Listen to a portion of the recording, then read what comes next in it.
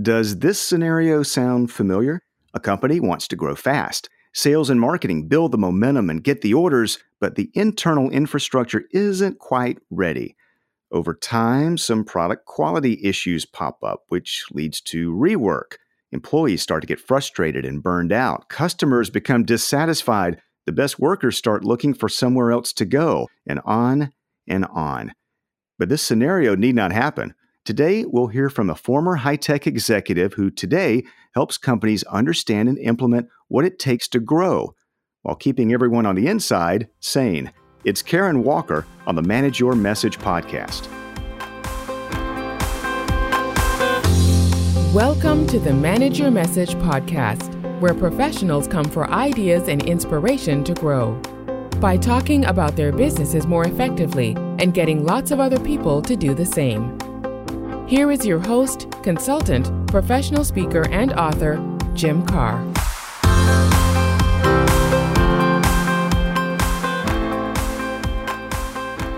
Come on in and welcome to the Manage Your Message podcast. I'm Jim Karrh. I help professionals and entire organizations to get the most out of their everyday business conversations, the ones that generate by far the most word of mouth. That means more growth in revenue, customer engagement, employee engagement, and your brand and reputation. On this program, we discuss three foundational components for managing your message. One, the message itself, meaning the words, stories, and evidence you want your marketplace to know about. Two, your messengers, the network of people who can help you share that message. And three, management habits that will shape your culture and turn those improvements into an everyday business advantage. My new book is launching this fall from Career Press. It's titled The Science of Customer Connections, Manage Your Message to Grow Your Business. I'll keep you posted about that, and we'll have samples and bonus content available soon. Simply put, it's much easier to grow your business when you are a message manager. Today's guest knows a lot about growth and how to manage it. Karen Walker was one of the first employees at Compaq Computers, which at the time was the fastest growing company in U.S. history. Compaq went from zero revenue to more than $110 million in the first year. She had a 14-year career at Compaq when she decided it was time to move on while the company's revenue was, I think, $15 billion at the time. Karen is now an executive coach, consultant, speaker, and author. She advises senior leaders on how best to do the internal work that ultimately can support external growth.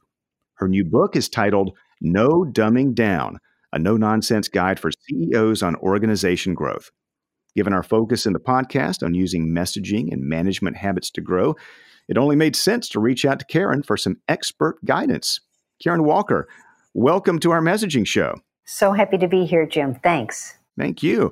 Let's set the stage just a bit and talk about some very formative experiences that you have had that led you to today. Now, as I understand the story, Karen, in your mid-20s, you were a fresh-faced engineer working for Texas Instruments, which was a big deal at the time, getting promoted every 6 months or so, and then you noticed some things that prompted you to look elsewhere. And then years later, you had been very successful at Compaq, but then again, noticed some things that prompted you to make a professional change. So what was it that you were seeing in those instances when the companies seemingly were growing so smartly? Yeah, well, they were two very different things. So it's an interesting question for you to ask. This is really good. The first, if we think about my time at Texas Instruments, so TI at the time was a Fortune 100 company. I had interned there when I was in college. I went to there right when I got out of school. So it was like my only real job. As you said, I was doing really well there by Texas Instruments standards, and I think by most. But I started noticing a few people leaving who were people I respected and thought a lot of and enjoyed working with. And then a few more people left, and then a few more people left. And, this was a big company, so it's not like there were droves of people heading out, but there were people that I was interested enough in and thought enough of that I was curious to find out why they were leaving. And the company was a startup down the street, but this was in the early 80s when I was in my early 20s. And it wasn't so common then as it is now to have a startup down the street. But anyway, I investigated. I called and said, hey, what's going on down there? What are you guys doing? And they said, oh, come over and talk with us. And so I did. And as you mentioned in your introduction, we didn't have any revenue yet. They actually hadn't even announced a product yet. And because of a lawsuit between TI and the new startup, they couldn't even tell me what the new product was going to be. And I had a guess about that, and it turned out I was wrong. But I basically... Did they just say, hey, Karen, it's going to be great? Right. I thought they were making a hard drive because that's the division that they came out of. But they, of course, were doing something very different. But I went to work there based on the people that were there and my trust and belief in them as people that I wanted to work with and people that would be successful. And also, I thought, at that age, I don't have a lot to lose. If I need to go back to a big company, maybe I will have lost a little time and a little traction, but I had faith enough in myself that I could make that up. So other than my mother thinking I was completely crazy for leaving this very stable job, it wasn't too much of a leap. But that's what prompted me to make the call and leave TI to start with.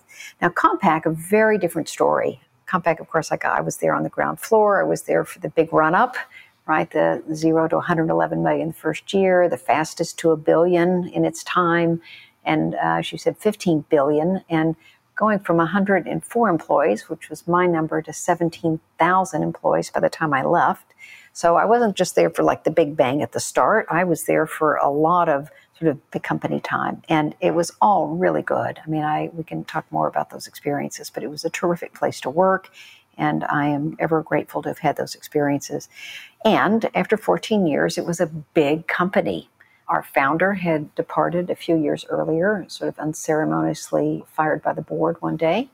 And the cause for that was a difference in vision for the organization.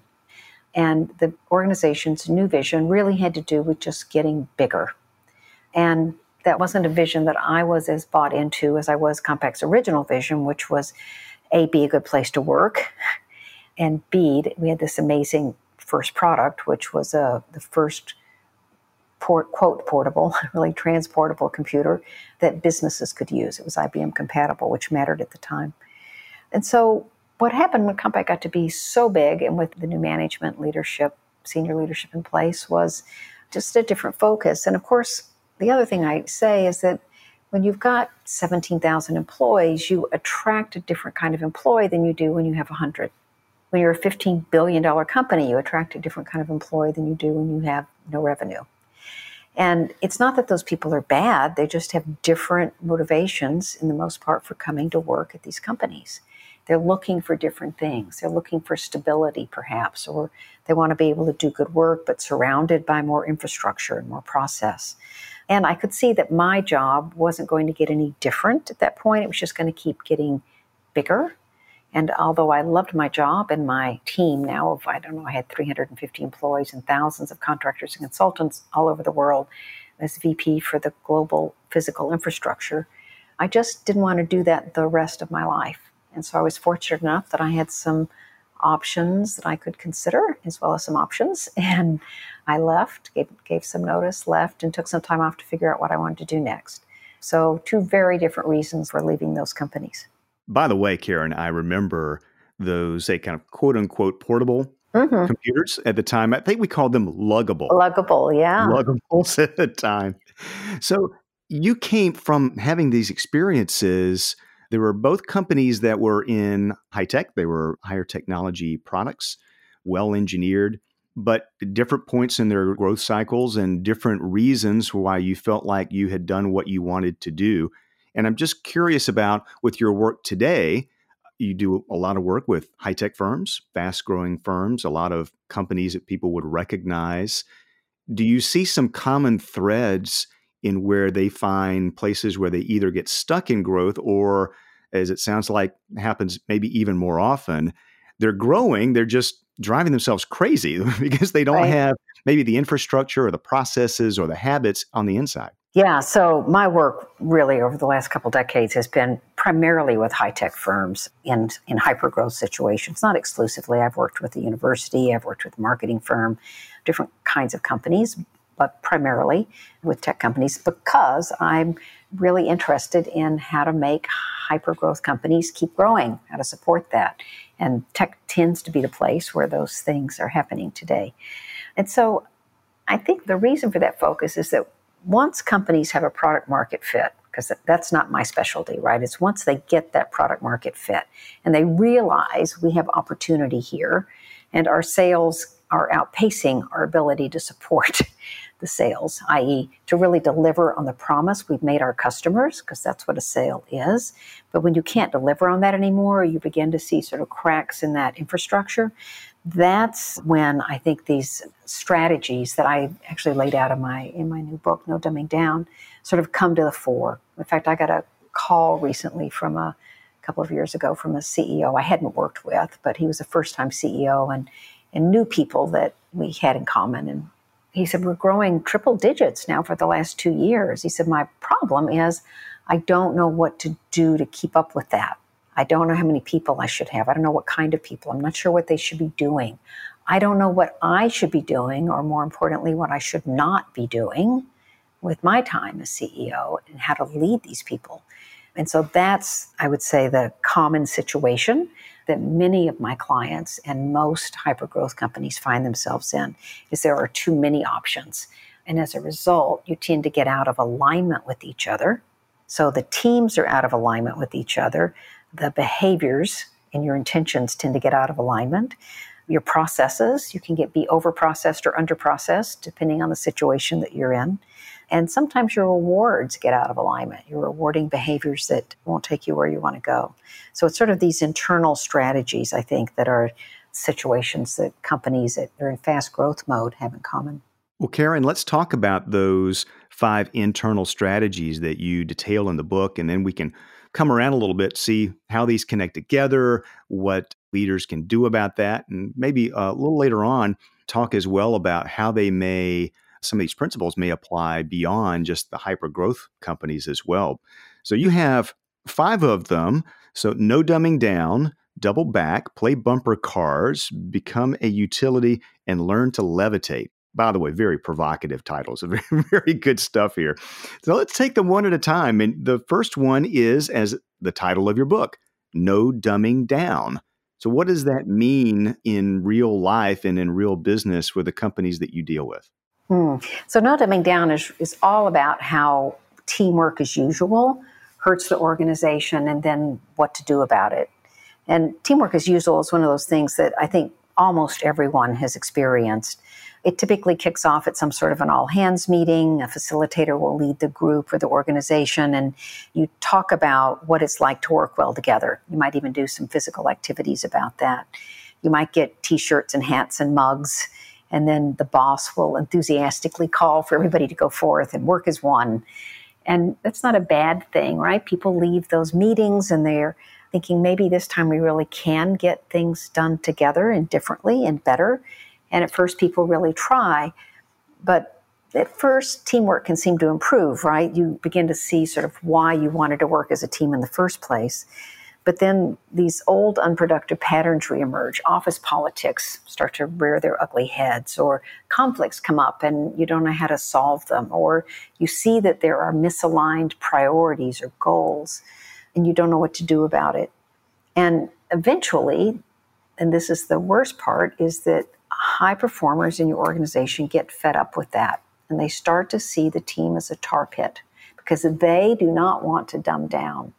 And what we know is that a team can only perform at the level of its lowest performing member. And if you have one person on the team who's not able to sort of rise to the level of the others, sometimes the team can carry them for a while, but they won't do it for long. And if you have more than one person, it's sort of like a weak link in a chain, right? The chain can't hold. And if your high performers start to shy away from teams and shy away from working collaboratively with others, they realize they can't work to their potential, and eventually they'll head for the doors. And that's a problem for any organization, but certainly for one that's trying to grow. One of the examples I use is I took up the sport of rowing recently, and I went into it, which I love, by the way, but I went into it thinking that, this is all about, arms and back. And I'm going to have really buff arms and back from doing this. And it is true that you need your arms and your back to do this. But rowing is a sport that is all about your legs, because you can take off really fast, right, with your arms and your back. But it's your legs, I think, that carry you through. And if you don't have all those parts working together, eventually the boat will flounder. That's what happens with teams. I had a company leader say something, and this may be close to what you were just outlining there, Karen, but he was talking about, from his standpoint, A, B, and C players. Mm-hmm. In his view, you're going to have your A players. Those are the people that you need. You're going to be some B players for sure who are solid, and they're going to be a lot of the core of execution as well. But he said, from his view, listen, the key for us, when I look at the A players, the people who are really important to me that I want to keep in and focused and motivated and who have the most opportunities to go elsewhere, it's how we treat the C players or what the A players tend to notice the most. After a while, they simply won't tolerate it. Mm-hmm. Is that a bit of what you're getting at when you talk about no dumbing down? Oh, I completely agree. The A players do not want to play at a C level. If you have C players, they either have to, in order to get the thing done that you formed the teams to start with, you either have to play at the level of the C player or you have to carry them or the thing doesn't get done. So it stands in the way of achievement. I will say, I think that B players, if you're in a role where what you need is a solid core performance, awesome, right? All roles don't require sort of high performing, high driving people in them, which is sort of how we think of as, quote, A players. But I would say people that would typically be thought of as B players, if they're in a role that needs solid core performance, you might think about those people as A players for that role as well. But anyway, I agree with your boss in terms of thinking about if you allow C performance to go on, everybody else notices it and they know that that's a standard that's okay with you. And the one thing that CEOs most often tell me when I say, what would you do different in your career, looking back, the most common answer I get is, I would have let people go sooner. Now, it doesn't mean they've gotten harder or callous or any of that. It means that they recognize the impact on the organization and the effort it took to carry people who weren't good fits for the role. So absolutely try to develop people if they're developable, right? Give them opportunity for that. If you have time to develop in role. And if not, then, either look for another spot where they're better suited in the organization, or you do have to let them go. Great point. The second internal strategy that you talk about in the book, you call double back. What does double back mean? Oh, so this is thinking about, we typically think the startup to grown up is a line, right? A one-way progression. We want to move from a startup company to a grown-up company. But in fact, I believe that the most successful companies are those that are a good blend of startup and grown-up, i.e., it's actually a continuum from startup to grown-up, and that what you really want to do is pick the place on that continuum that is appropriate for the situation in front of you. Big companies, for example, who are, quote, grown-up companies, they tend to have a lot of process in place. And that process is really useful for things that need to have process around them and are replicable and scalable. But it is not useful in areas where you need more startup behavior. You could even think about this in terms of M&A activity, right? So many large companies acquire small companies, see that all the time. And then, as my brother, who's a technology development director, said, we don't have an M&A department, we have an M&D department. I said, okay, tell me what M&D stands for.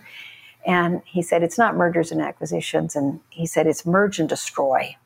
We acquire these amazing companies, and then we set about systematically destroying all the value that we just bought. And we do that because we smother them with process. Instead of saying, here's a situation where more startup behaviors should be encouraged and rewarded, because that's part of the value we bought, we smother them with process. And so to think about sort of whether you should be seat of the pants or standard operating procedure, and what the right place on that continuum is for the situation that's in front of you. The third one, we'll come back to double back because there's some really interesting kernels in there as well, Karen. You also talk about playing bumper cars, which does not sound like some sort of smooth process here. That sounds messy by design. It is messy by design, but it's also messy by design because reality is messy by design. I look at these growth forecasts that companies put into place, and they're straight lines, and it never happens that way, right? You either grow faster or slower or in fits and starts. It's never just a solid, smooth trajectory that you laid out to your board, at the beginning of the year or for your 5-year forecast. And so the whole idea about bumper cars is, if you think about how bumper cars works. You get into your car and you're moving around and you're hit often from angles that you cannot see from your blind spots.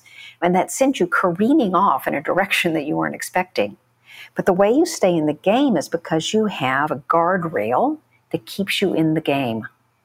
And what I mean by playing bumper cars with business is, we get into our bumper car every day at work and we set off in a direction. But when we're hit by something unexpected, by something that comes out of us out of our blind spot, we either grow faster than we expected or we don't grow as quickly as expected. What are those guardrails that you have put in place in your business so that you know what to do when you hit that point? So often when we grow not as fast as we had hoped, well, we know what to do then, right? We have to let people go, or we have to reduce our space, or we reduce our inventory. We find ways to cut back. But when we grow faster than expected, we often don't have anything in place to deal with that. And it's at that point, that you have to decide, where is it that our infrastructure cannot keep up with our sales, and what are we going to do at that point? And I think that's the key underlying linchpin for playing bumper cars, is having a plan there. Do you find that, to that point, Karen, that oftentimes when management's being reactive, that they can make those cycles more extreme? So you start growing quickly, as, oh my, we have to throw some resources and things at it. And then when things slow down or they're misaligned and you have quality issues or market issues, and then you have built in all of these costs, so you have to go into slash mode, which makes things worse. I can imagine that you can get yourself, without the guardrails, you can get yourself into a bad way of thinking. Yeah, it's the corporate equivalent of yo-yo dieting, right? You go way down and then you go way up and then you go way down. And that's hard on everybody. It's hard on you, it's hard on your investors, it's hard on your employees, and it is really hard on your customers. And so, finding a way to smooth that out, that's a really good term, Jim. So internal strategy number 4, and this one does not sound exciting when you talk about hyper-growth companies, but you say become a utility, which sounds very stable to the point of boring. When you say become a utility, what are you thinking there? Yeah, we do think about utilities as boring, right? They're like boring investments, they're boring organizations. That's because they're stable. And so when I say you need to become a utility, I mean you need to find the parts of your organization that can be run like a utility, right? So what is it in your organization that is replicable and that you can replicate it in a way to still allow it to scale, but you want it to become efficient, still with some flexibility, and that you put these processes in place with the idea that you don't have to spend time on them anymore, or at least small amounts of time. And organizations typically will do this with finance and administration is often the first place where that goes, because there are rules that govern those two parts of the organization, tactical HR and finance. And so it's pretty easy, right, to turn those into utilities. But to think about other parts of the organization, either in sales and marketing, in development, in almost any part, what is it that gets done over and over again that is almost the same, that you could put a process in place to handle with a mechanism for making exception as exception needs to happen? I guess you can't solve an equation that's all variables and no constant, right?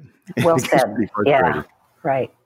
The 5th and final internal strategy you mentioned in the book, you call it learn to levitate. Okay, so we've gone from stability to levitating here. What's your thought on that?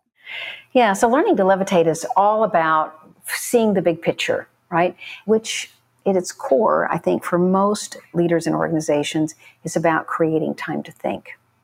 And so levitating is about getting above it all and seeing in the distant and looking at what's coming. And we tend to spend our days sort of running from meeting to meeting. At least the people I know that I work with do this, and I did a lot when I was working in the corporate world. We're essentially playing a game of corporate whack-a-mole. I don't know if you remember the whack-a-mole game from, I don't know when it was, 70s or 80s or something, but it was a board game, and sometimes you could see it in an arcade, but it's a game board just full of holes, and you had a big rubber mallet. And the whack-a-mole part was that moles, literally, these moles would jump up from different holes at random intervals, random holes, and your job was to hit the mole on the head and force it back in the hole, and then another mole would pop up from a different hole and you would hit it on the head. And the way that you won was that you hit the most moles on the head. and you got them back in their hole. And it's a lot like the way that we solve problems today. We go from meeting to meeting, day after day, just solving whatever the most urgent problem is, whatever happens to be in front of us, i.e. the mole that has popped up. And so many people tell me, I'm so busy, I can only get my work done nights and weekends. And I think that's really sad because while solving problems is definitely a big part of everybody's job, it's not the only thing. And the more senior you are in the organization, the less you should be solving problems today and the more you should be spending time to think. And that can be a really difficult lesson for people to learn, in part because we tend to get rewarded for solving problems. But if you're not making time to think, you may not be solving the right problems. And if so, you won't be doing your job or your organization the way that you should be. Karen, I have a little different type of question here. But as you were going through your different internal strategies, and as we mentioned earlier, you talked about you tend to work with higher growth companies and helping get their internal pieces in line with the growth. You also said you'd worked with university and a few organizations that aren't quite in hyper growth mode. And as you were going through these strategies, I think I see a number of areas here where companies that are, as you say, more grown up than startup, maybe have put processes or habits or reactivity in the way. The question is, for more mature companies or those whose growth has flattened out a little bit, are there some lessons in here that maybe they can help restart and rekindle that growth? Yes, absolutely. I mean, if we think about teamwork as usual, we tend to see that more in grown-up companies, right? And so how do you change that environment so that dumbing down is not allowed in the organization? And it has to start with the senior team, right? If the senior team allows dumbing down, particularly within the senior team itself, but on any of their teams, it's like a virus, right? It's spread through the rest of the organization, and you won't be able to do anything about it unless you start at the top.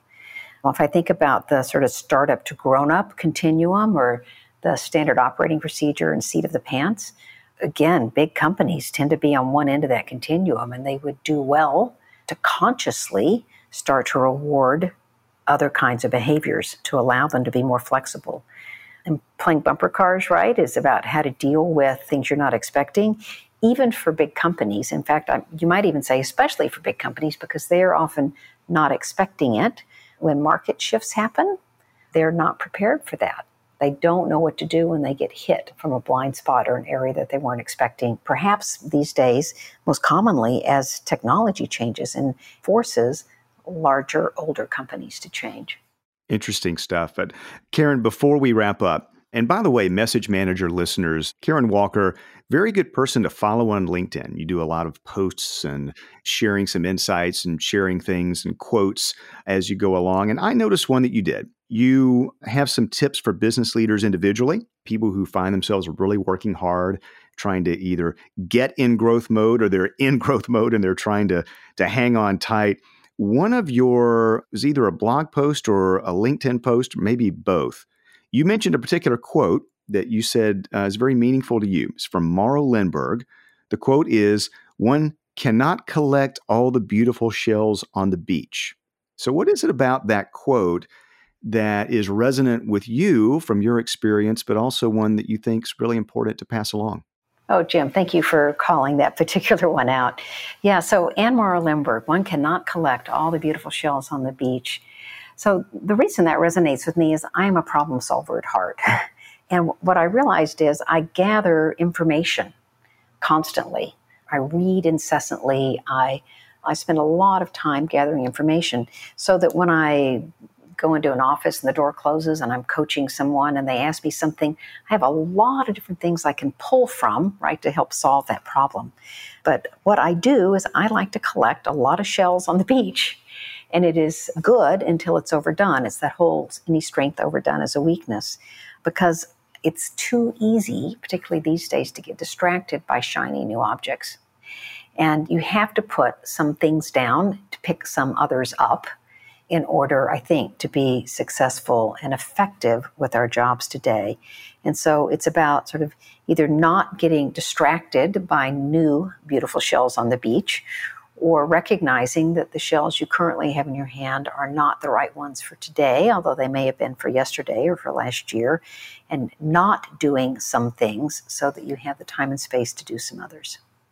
Very good advice. And again, thanks for passing that along. So Karen, where can our listeners follow you, apart from LinkedIn for sure, but also just learn more about what you're doing and be able to get that book? Great. Well, thank you for the shout out about LinkedIn. On all the social media sites, I am simply Karen Walker US. My website is karenwalker.us. And the book, No Dumbing Down, you can get either through my website or it's available on all of the standard places where you might order a book online today, or just go to nodumbingdown.com. And we will have those links in our show description. You know, the thing, Karen, with a name like Karen Walker, people already know how to spell it. They can visualize it. It's not like Karrh, Karrh. You have something that people can have in their heads no matter where they're listening to the podcast. But we'll, again, have all of those links. Karen, thank you very much for joining us here on the podcast. It's been terrific. Thanks so much. You're an excellent interviewer. I enjoyed it.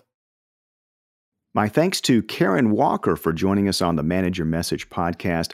I was just thinking about some takeaways, recommendations from this particular episode, and I think it really comes down to that not dumbing down your growth strategy on the inside. It's not just about having the kickoff meeting and the t-shirts, as she was talking about.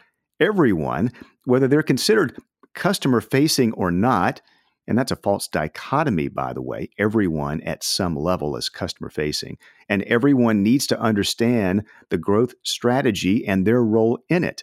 So perhaps a challenge for this week is to ask a few people in your organization about just that, the growth strategy. How do they verbalize it? What's the shorthand? What do they see as their role in it? And you see what level of consistency that you're hearing back. I'm very pleased that you joined us here on the podcast, whether you're a returning message manager or this is your first time in. We continue to build momentum, and that's because many of you have been recommending us to friends and colleagues. Thank you. Thank you for leaving those 5-star ratings. If you haven't yet done so, please take just a few seconds to tap subscribe and offer a 5-star rating and review. That helps the robots let other professionals know about this podcast and more people can get value from it. There's another free business messaging resource available to you, one that you can read, the Message Manager Memo. It comes to your email inbox each week. A brief read with something you can put to work right away. You can sign up on my website, jimkarrh.com. That's JIMKARRH. And while you're there, you probably know of a professional association or company full of people looking for ways to improve their professional conversations and to grow the business. On my website, you'll see a speaking page as well as a related page just for event professionals, those very hardworking and often stressed out colleagues who need to find speakers and other ideas for making in-person events memorable and valuable. You can email me directly at jim@jimkarrh.com. We could set up a time to talk by phone if you like. My direct number is also on the website. Until next time, message managers, thanks for joining the conversation. Thanks for joining us on the Manage Your Message podcast with Jim Karrh. You'll find show notes and other resources at manageyourmessagepodcast.com and jimkarrh.com. Please help us serve you and other message managers by subscribing to, rating, and reviewing this podcast. And connect with Jim on LinkedIn and on Twitter at Jim Karrh. Until next time, we hope your business message is shared well and often.